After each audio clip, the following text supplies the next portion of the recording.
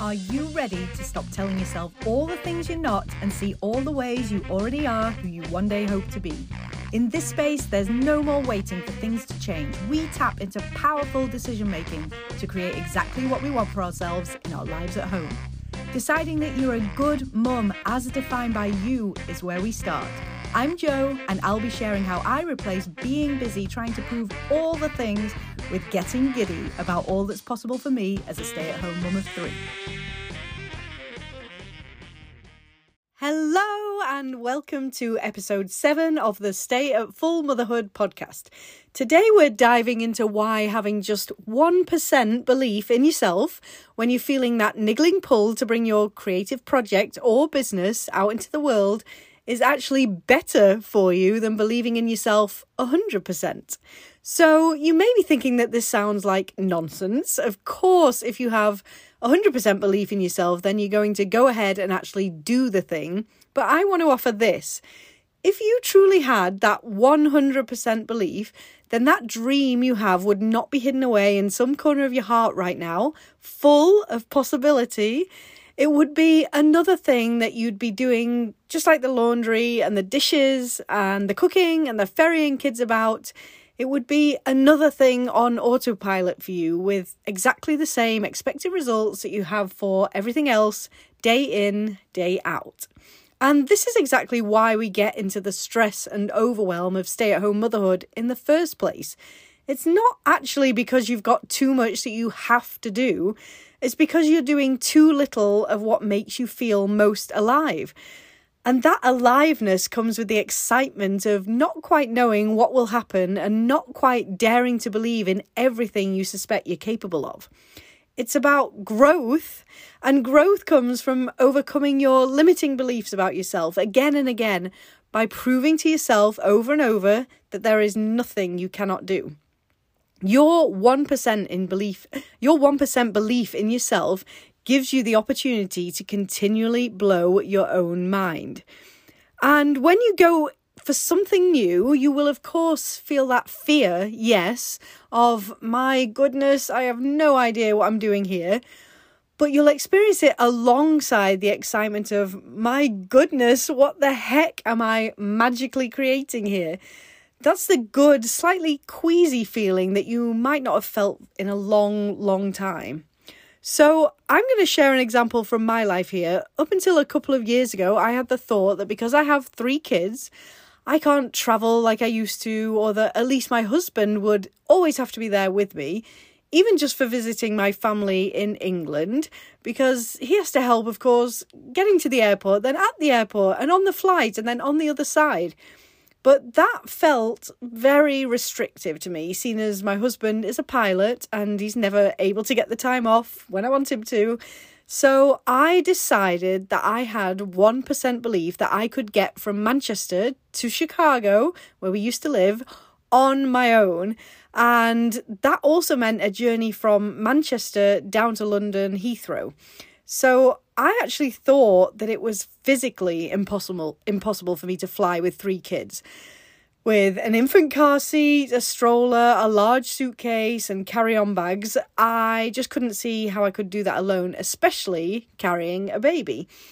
But I knew it had to be possible. I knew I couldn't be the first mum ever to have done this. So I called Heathrow Airport and I asked about their meet and assist service. And I called a taxi company about driving us the 4 hours from Manchester to London. And I figured it all out, and it turned out to be so easy because I was literally accompanied everywhere from the minute I left my parents' house in Manchester to the minute I got on the plane. And the girls didn't need to use the bathroom on that long drive down, and they were surprisingly very chilled on the flight. So really, anything is possible. You may have to pay for it, but it may just be worth every penny. And it was so fun for me to blow my own mind this way by choosing the difficult path and then finding it not difficult at all. So another reason that 1% belief is better than this 100% belief in yourself is that it naturally puts us into a unattached, low expectations energy.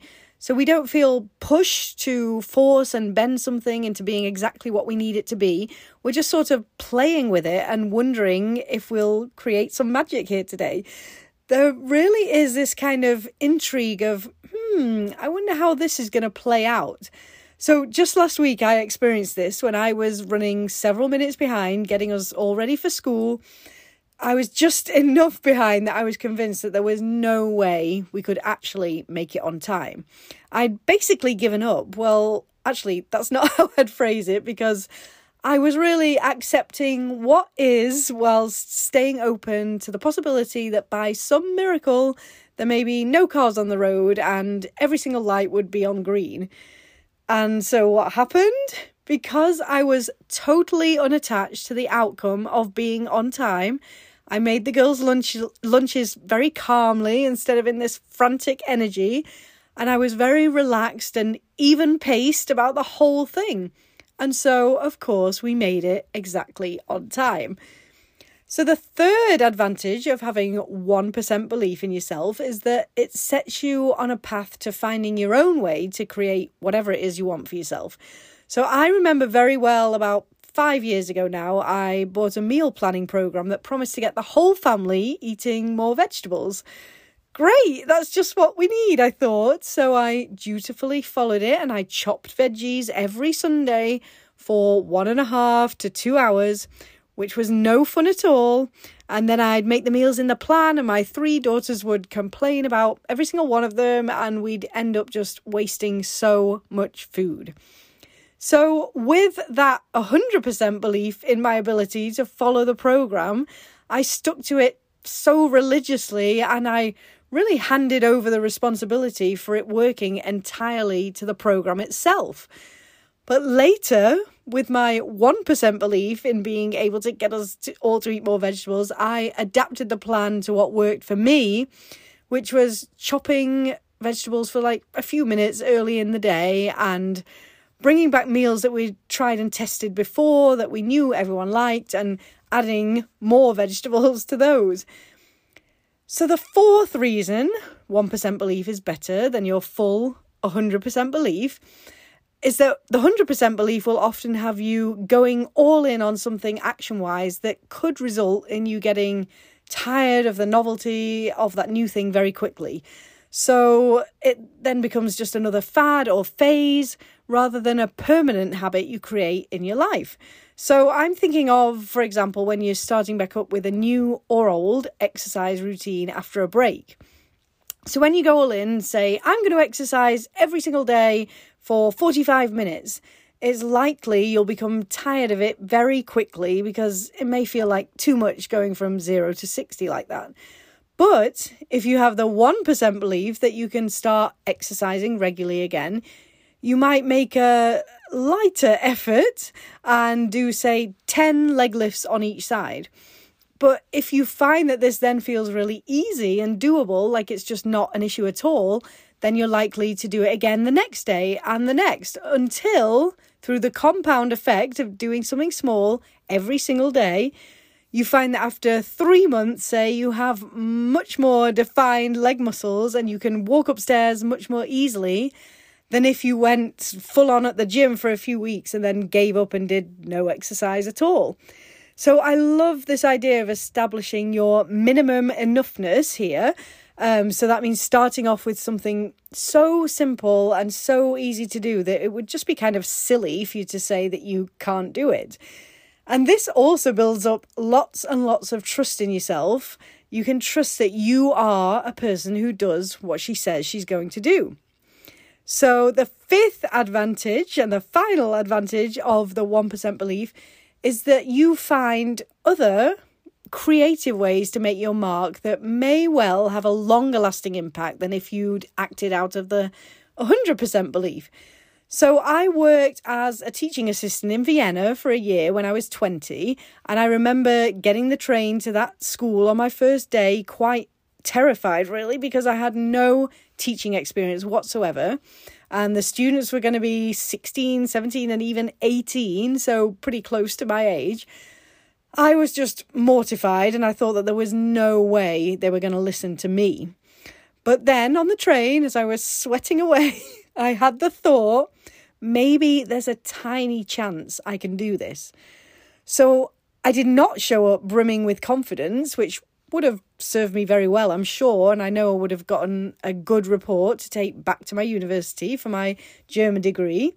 But because I didn't have that confidence in my teaching, I looked instead for ways to connect with the students so that they were interested in listening to me. I talked to them outside the classroom and I offered them help.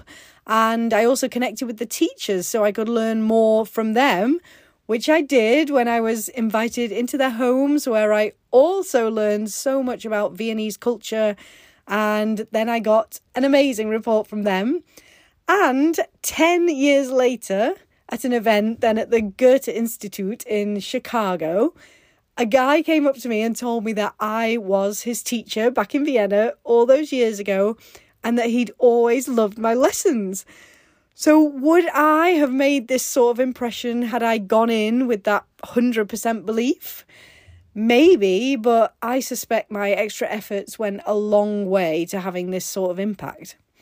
So that is it for today. I really hope these examples have shown you that it's of course possible to create something from just a tiny bit more than nothing, and that the impact on you and on others around you is actually far greater than when you go into things with 100% belief.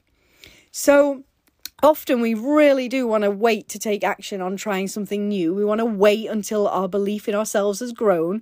But all we're actually doing there is like collecting evidence, perhaps for months or years at a time, that what we want is actually possible for us. And this, of course, massively slows down how quickly we go ahead and create the thing we're wanting to create, because for all that time, we're approaching it from a place of not actually believing it's possible. We demand to see the evidence first. But when you can believe something, even just that 1%, without holding the evidence in your hands, it's like rocket fuel for your success as the universe quickly rearranges itself to prove you right. As always, thank you for listening. And if you have that 1% belief right now that there's something more meant for you alongside your motherhood, but you're telling yourself you're not capable of it, or that there's just no way you'll ever have time for it, do come and sign up for a free 60-minute consultation call with me at my website. That's www.joyfulmamacoaching.com. And Joyful has 2 L's and Mama is M-A-M-A. And on that call, together, we're going to mine your brain for all the ways you're already well on your way to creating it. So till next week, bye-bye.